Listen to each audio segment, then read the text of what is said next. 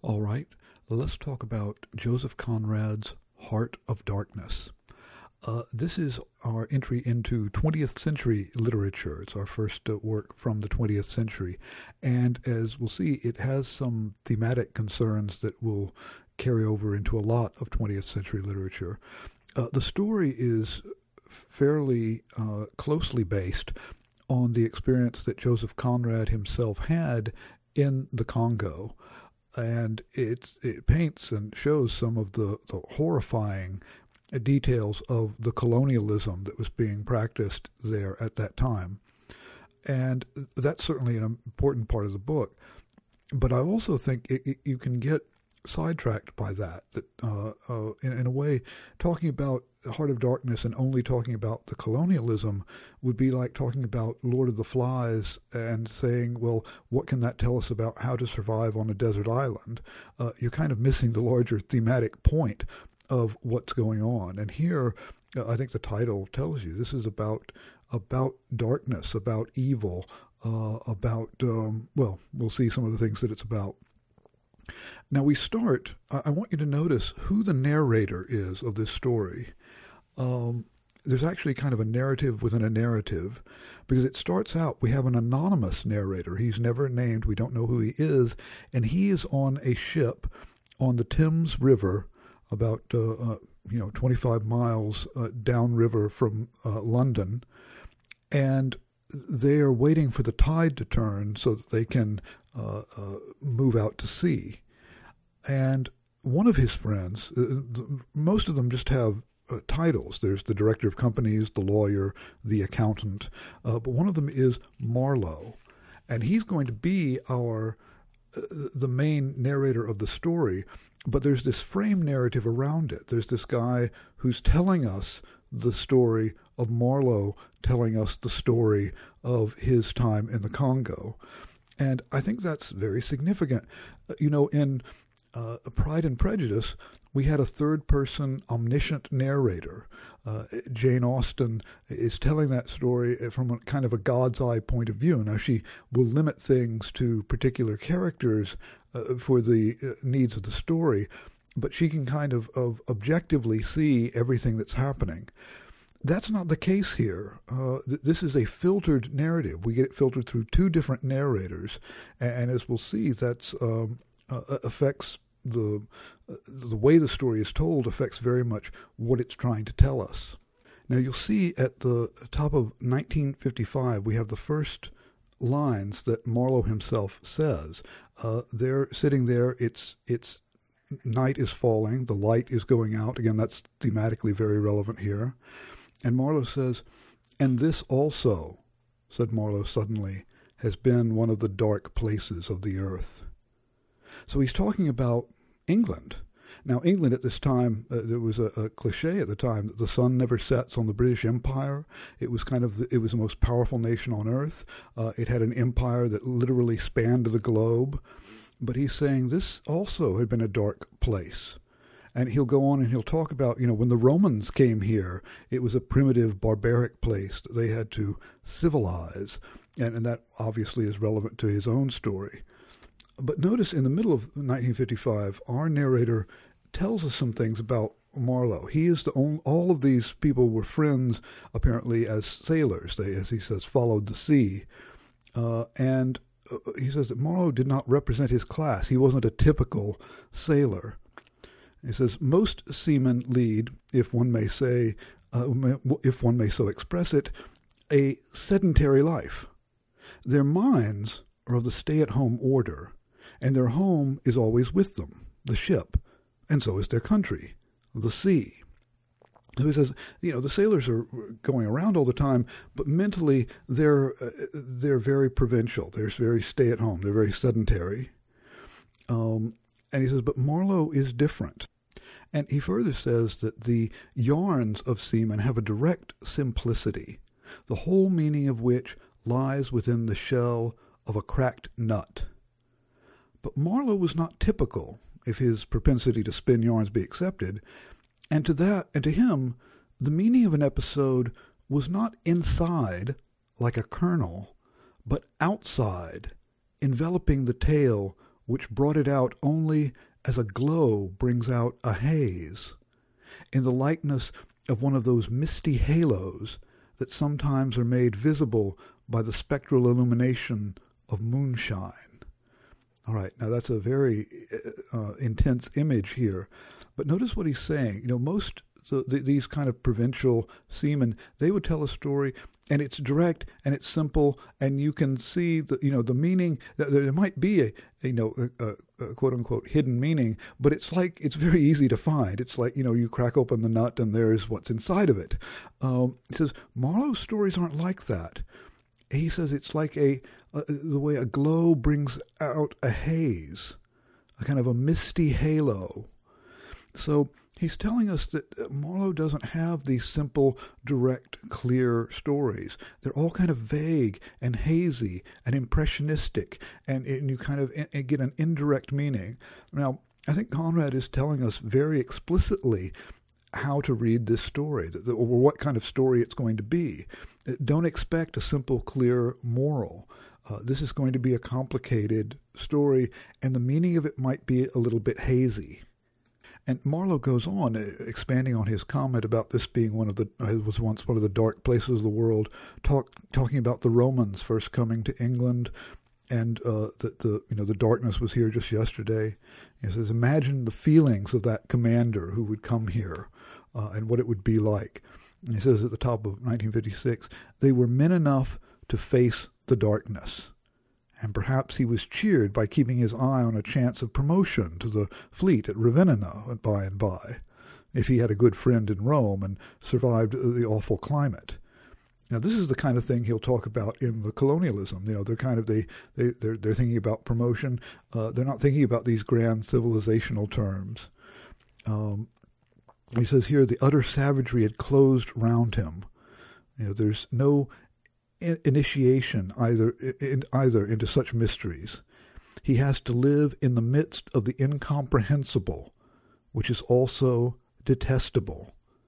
And it has a fascination, too, that goes to work upon him. The fascination of the abomination, Imagine the growing regrets, the longing to escape, the powerless disgust, the surrender, the hate.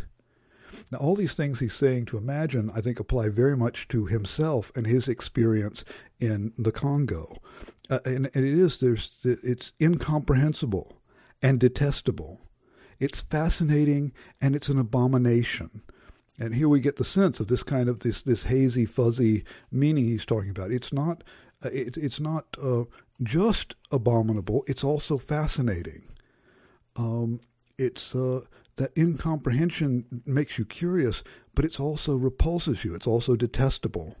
And he tells us pretty clearly on 1956 how he feels about colonialism. He says, the conquest of the earth, which mostly means the taking it away from those who have a different complexion or slightly flatter noses than ourselves, is not a pretty thing when you look into it too much. What redeems it is the idea only. An idea at the back of it, not a sentimental pretense, but an idea, and an unselfish belief in the idea, something you can set up and bow down before and offer a sacrifice to. Now he's saying that. Now I don't think that Marlowe is saying he believes that idea is a good thing. Look at the way he talks about it. It's something you bow down before and offer sacrifices to, like some primitive tribe. But that's how you justify it, that there's the ugly reality you forget, and you just think of the ideals, and that will justify all of the horrible things that you do. And this has all been a wind-up for him to start telling his story about his experience in the Congo. And as the narrator says, they were about to hear one of Marlowe's inconclusive experiences. There again, this is not a simple, straightforward story. It's an inconclusive experience. And Marlowe himself says that it was not very clear, and yet it seemed to throw a kind of light. Again, that's a very qualified, not clear, but it seemed to throw a kind of light.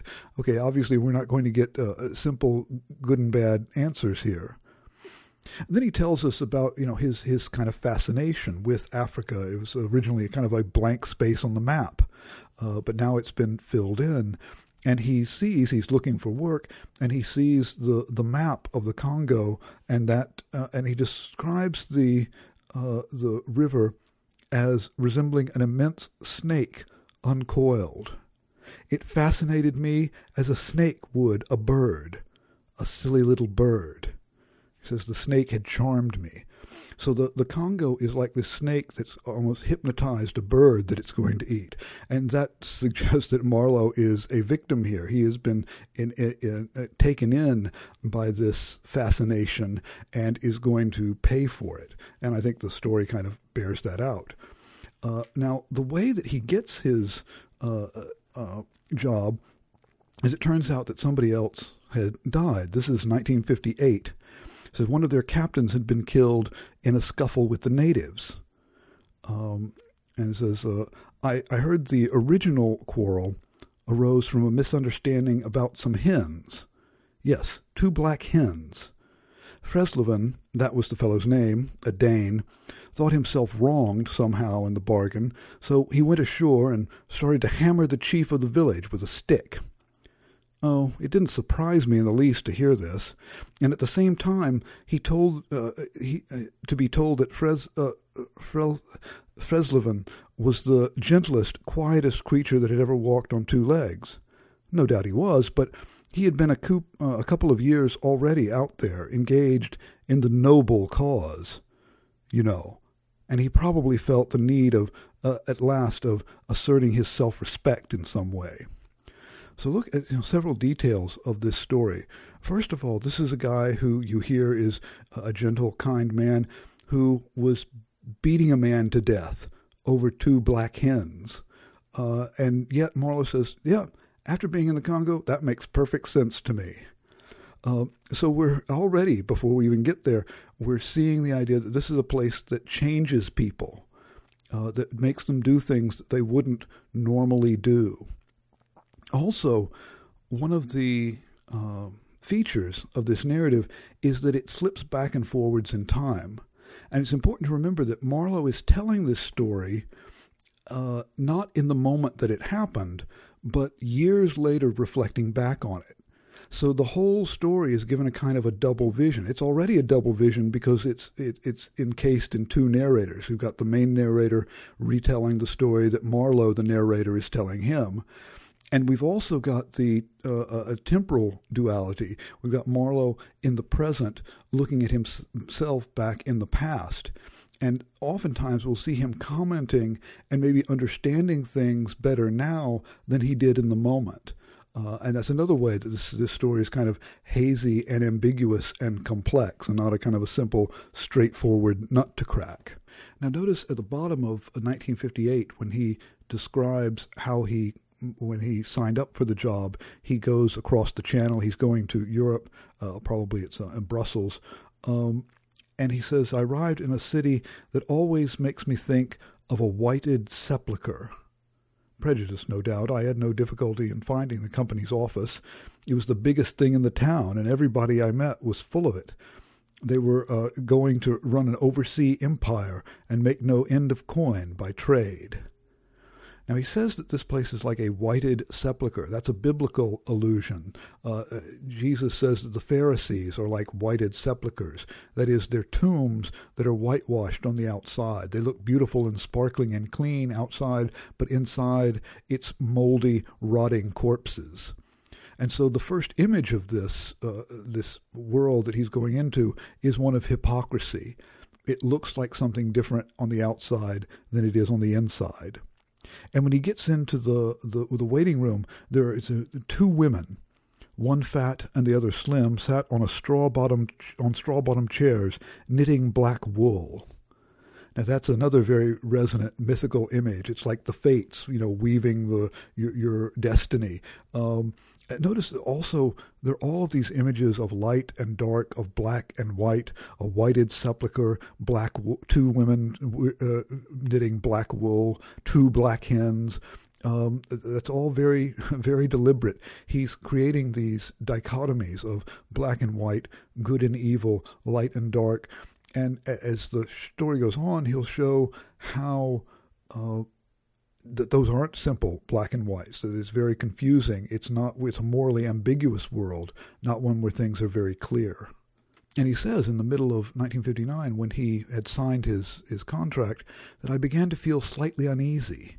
I am not used to such ceremonies, and there was something ominous in the atmosphere. It was just as though I had been let into some conspiracy. I don't know, something not quite right. So again, this sense of uneasiness, and that sense of uneasiness comes up again and again and again in Heart of Darkness. It's kind of, in some ways, the central emotion of the narrator and of the story in general. He has the incident with the doctor who wants to measure his cranium, and he says, well, do you measure the craniums when they come back? He says, oh, I never see them. So wait, why is he doing that? And this is the first, we'll see a lot of this kind of absurdist things that happen. There seems to be no reason why the doctor would do this. There's no payoff for it in the end. Now, before he finally leaves, he talks with his aunt, who is the one who actually got him the position. And she says, at the bottom of 1960, he says her attitude about it, that she thought of him, I was one of the workers, with a capital, something like an emissary of light, something like a lower sort of apostle. There had been a lot of such rot let loose in print and talk just about the time, and the excellent woman, living right in the rush of all the humbug, got carried off her feet. She talked about weaning those ignorant millions from their horrid ways, till, upon my word, she made me quite uncomfortable. I ventured to hint that the company was run for profit. Now here, again, we get this conflict of values.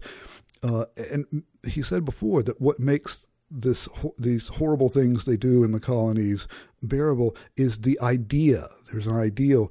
And here the aunt is expressing that ideal. We're weaning the ignorant millions from their horrid ways. Okay, that's the very kind of condescending justification for the colonialism. But immediately, Marlowe suggests, maybe they're doing it not so much to bring civilization and be an emissary and an apostle of light, but because they want to make money. That, may be a much more mundane reason for doing all of this.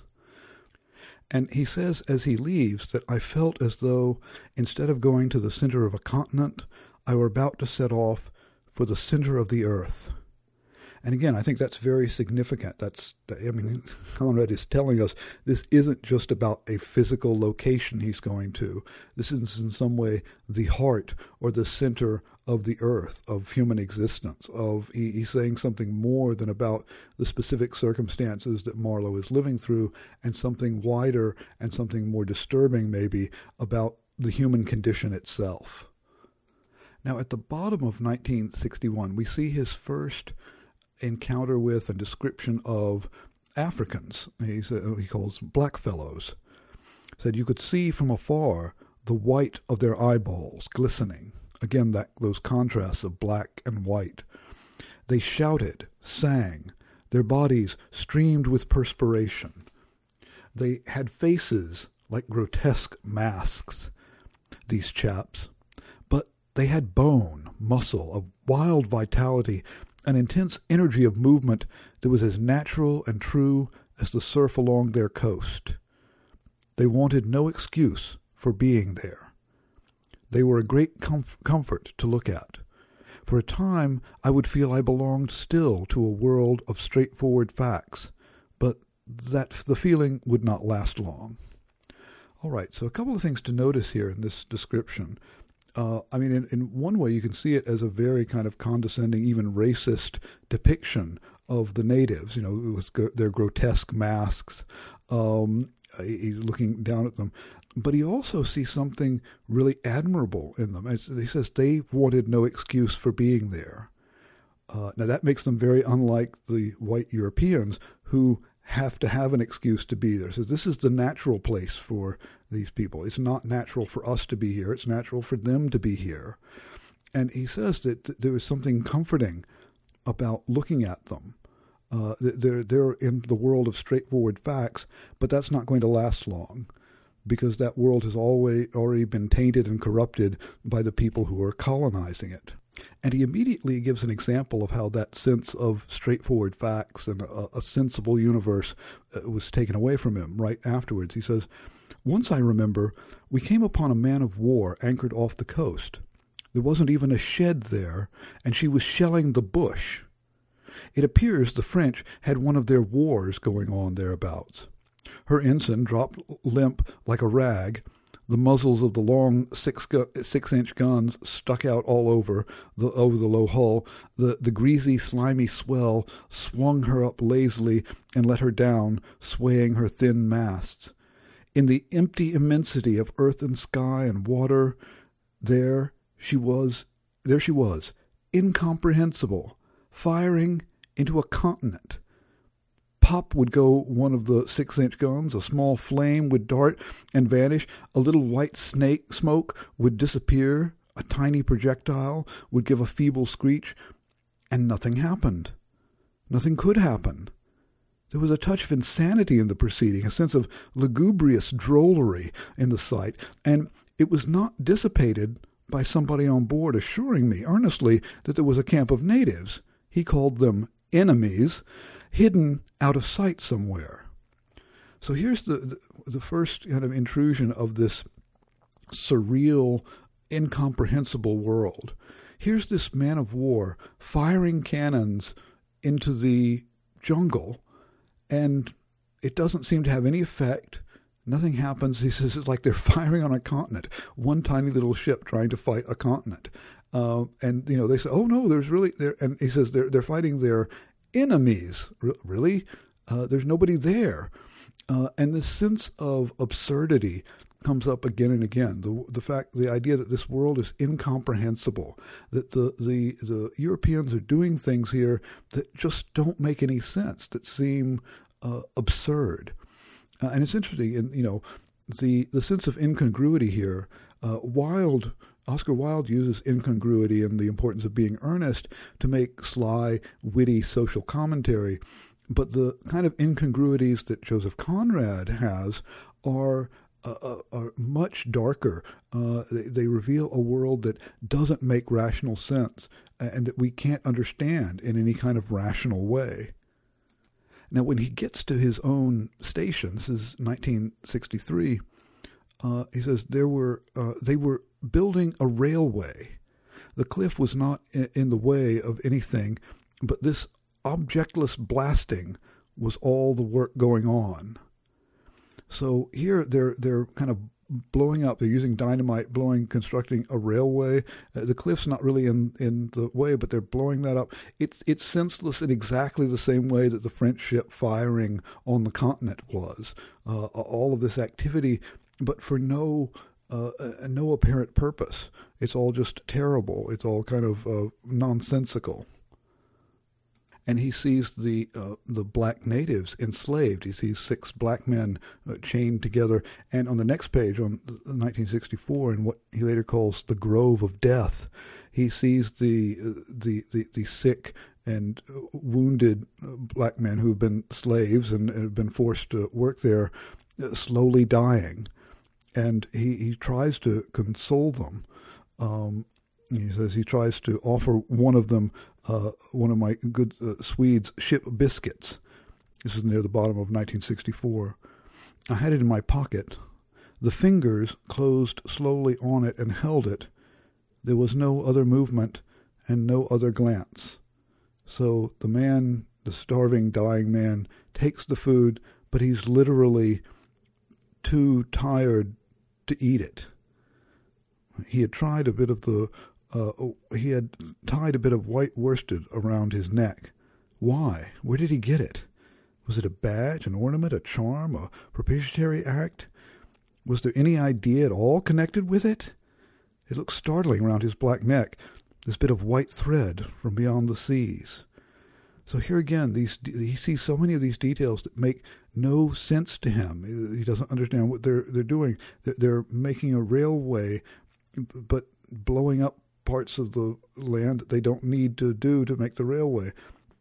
Here's this dying black man with a white piece of cloth around his neck, and he says, why is it there? What's going on?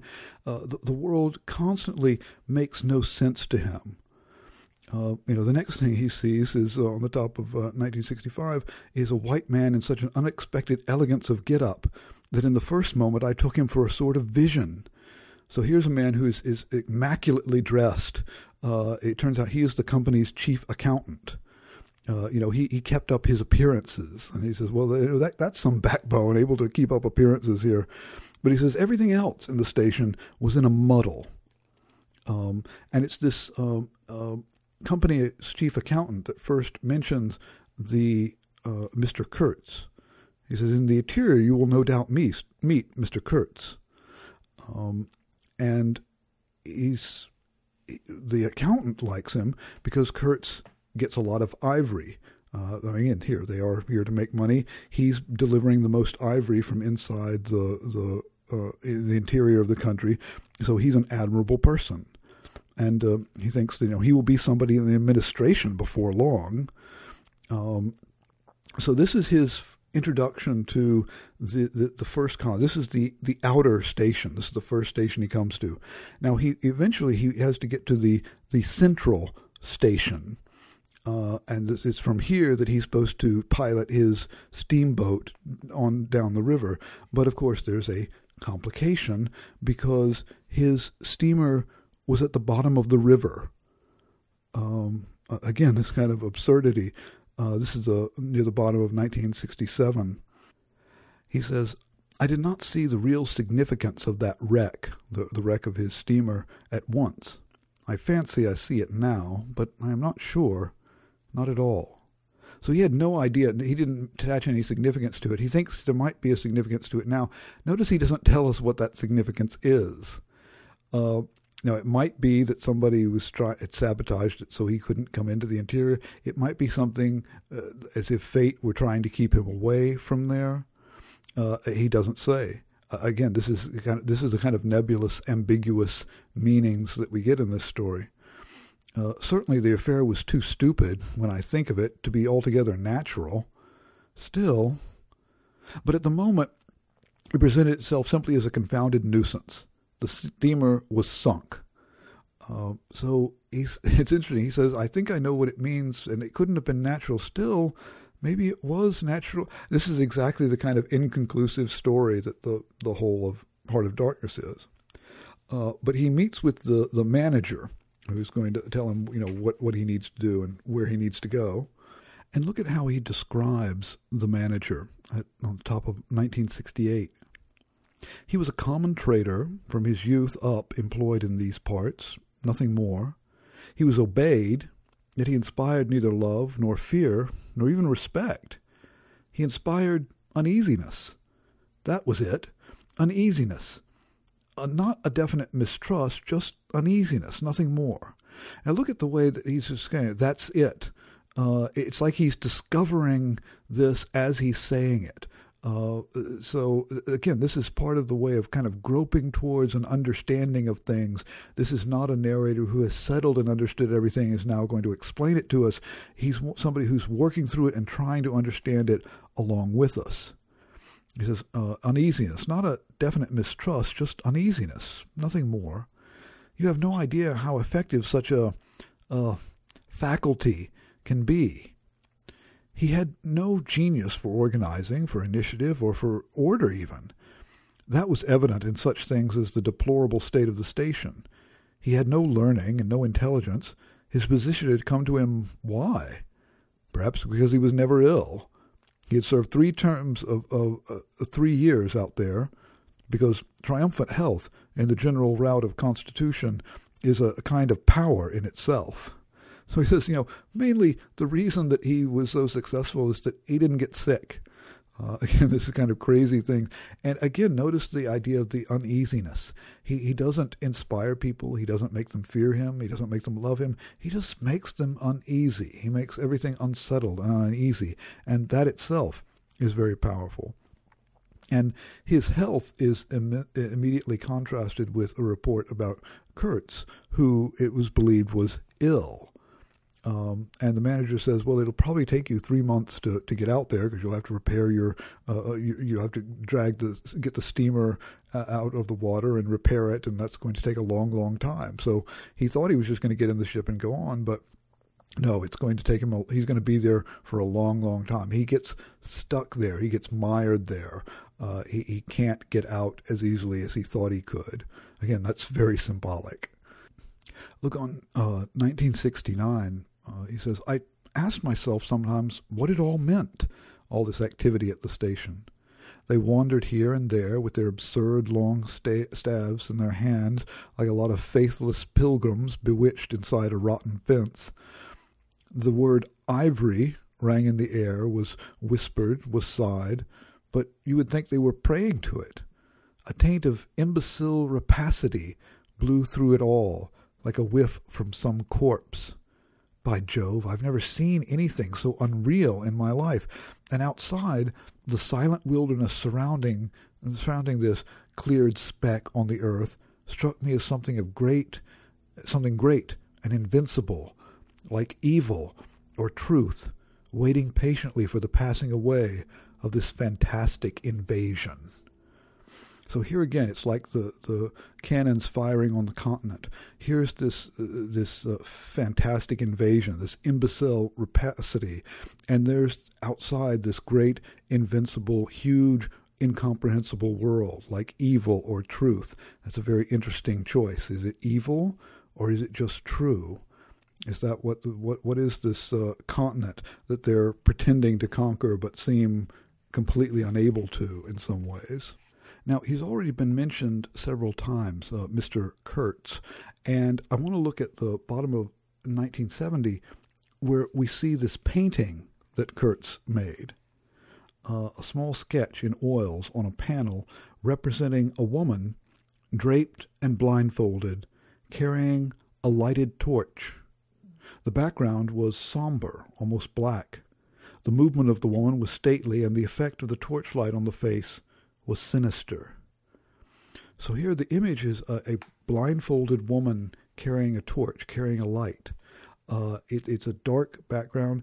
It's both stately and sinister. So all of these dichotomies, all of these light and dark, black and white, good and evil come in here. And that image of someone who's carrying the light but is themselves blindfolded, I think, is a central image in this book. And it's important that Kurtz is the one who drew this. This is his image of things. We've got a light to give, but we ourselves are blindfolded. So how is the light doing us any good if we can't see? And we find out that Kurtz is the chief of the inner station, and that he is on the fast track to promotion. He's going places in the company. He's will someday be an assistant manager, and 2 years from now, who knows? He may be running the whole operation. He seems a rising star in the company. And look in the middle of 1972 as Marlowe is talking about what he thinks of Kurtz. He says, "He was just a word for me. I did not see the man in the name any more than you do. Do you see him? Do you see the story?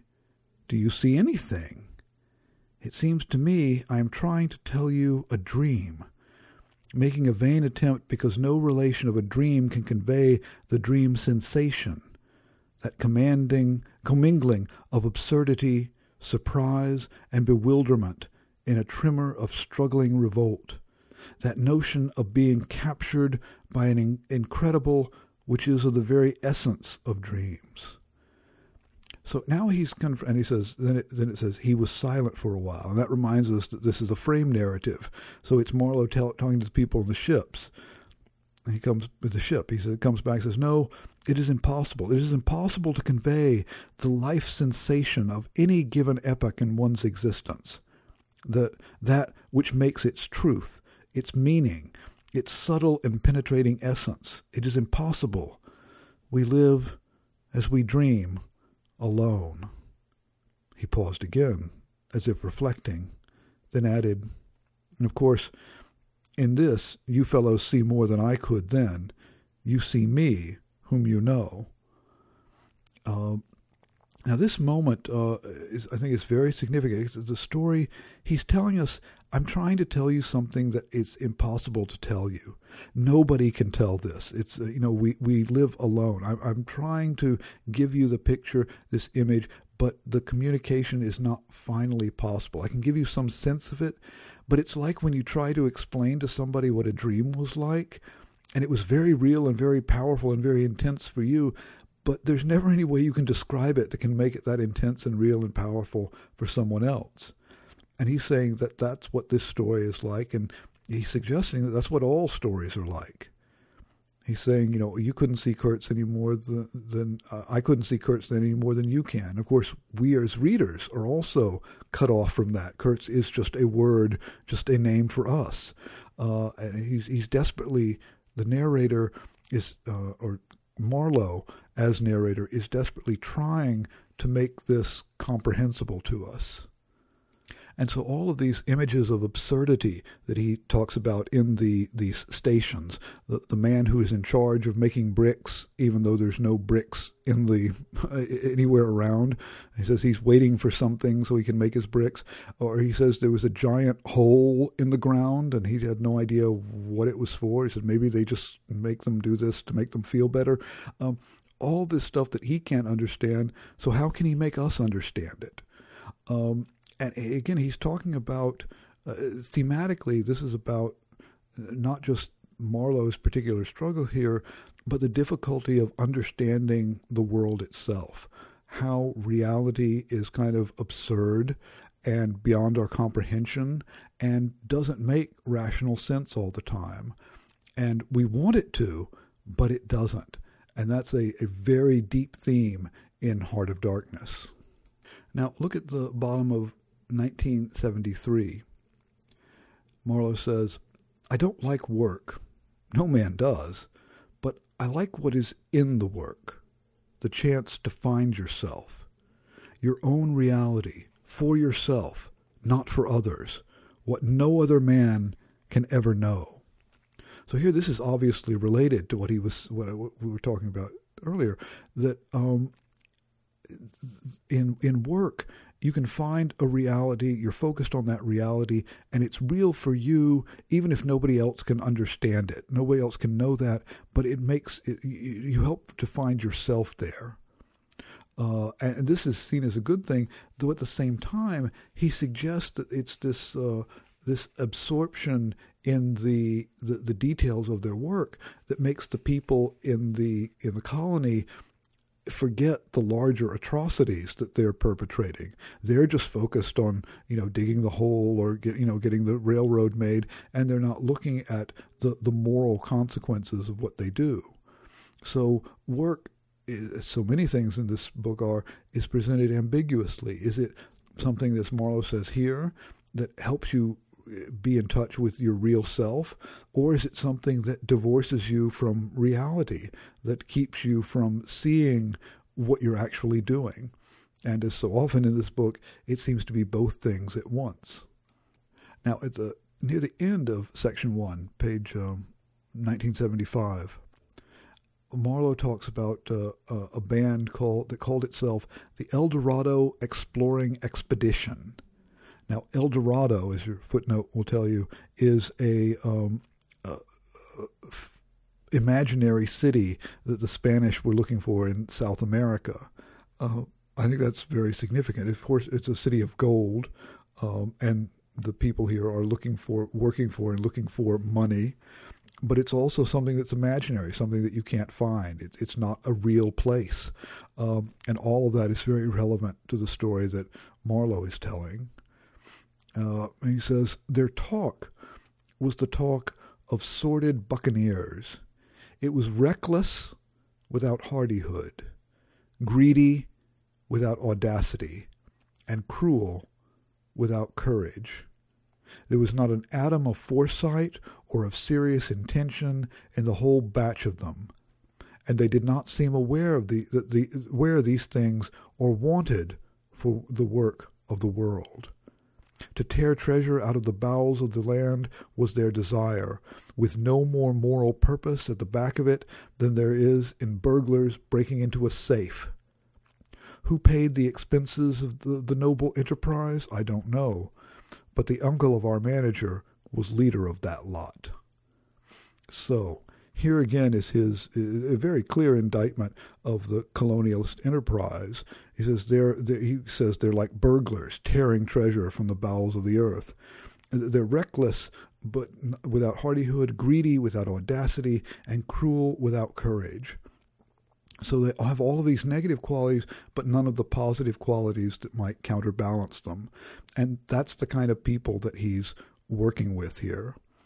And he's very fascinated in this by the idea of Kurtz. He wants to meet him. He wants to see what he's like. He says, I had plenty of time for meditation, and now and then I would give some thought to Kurtz.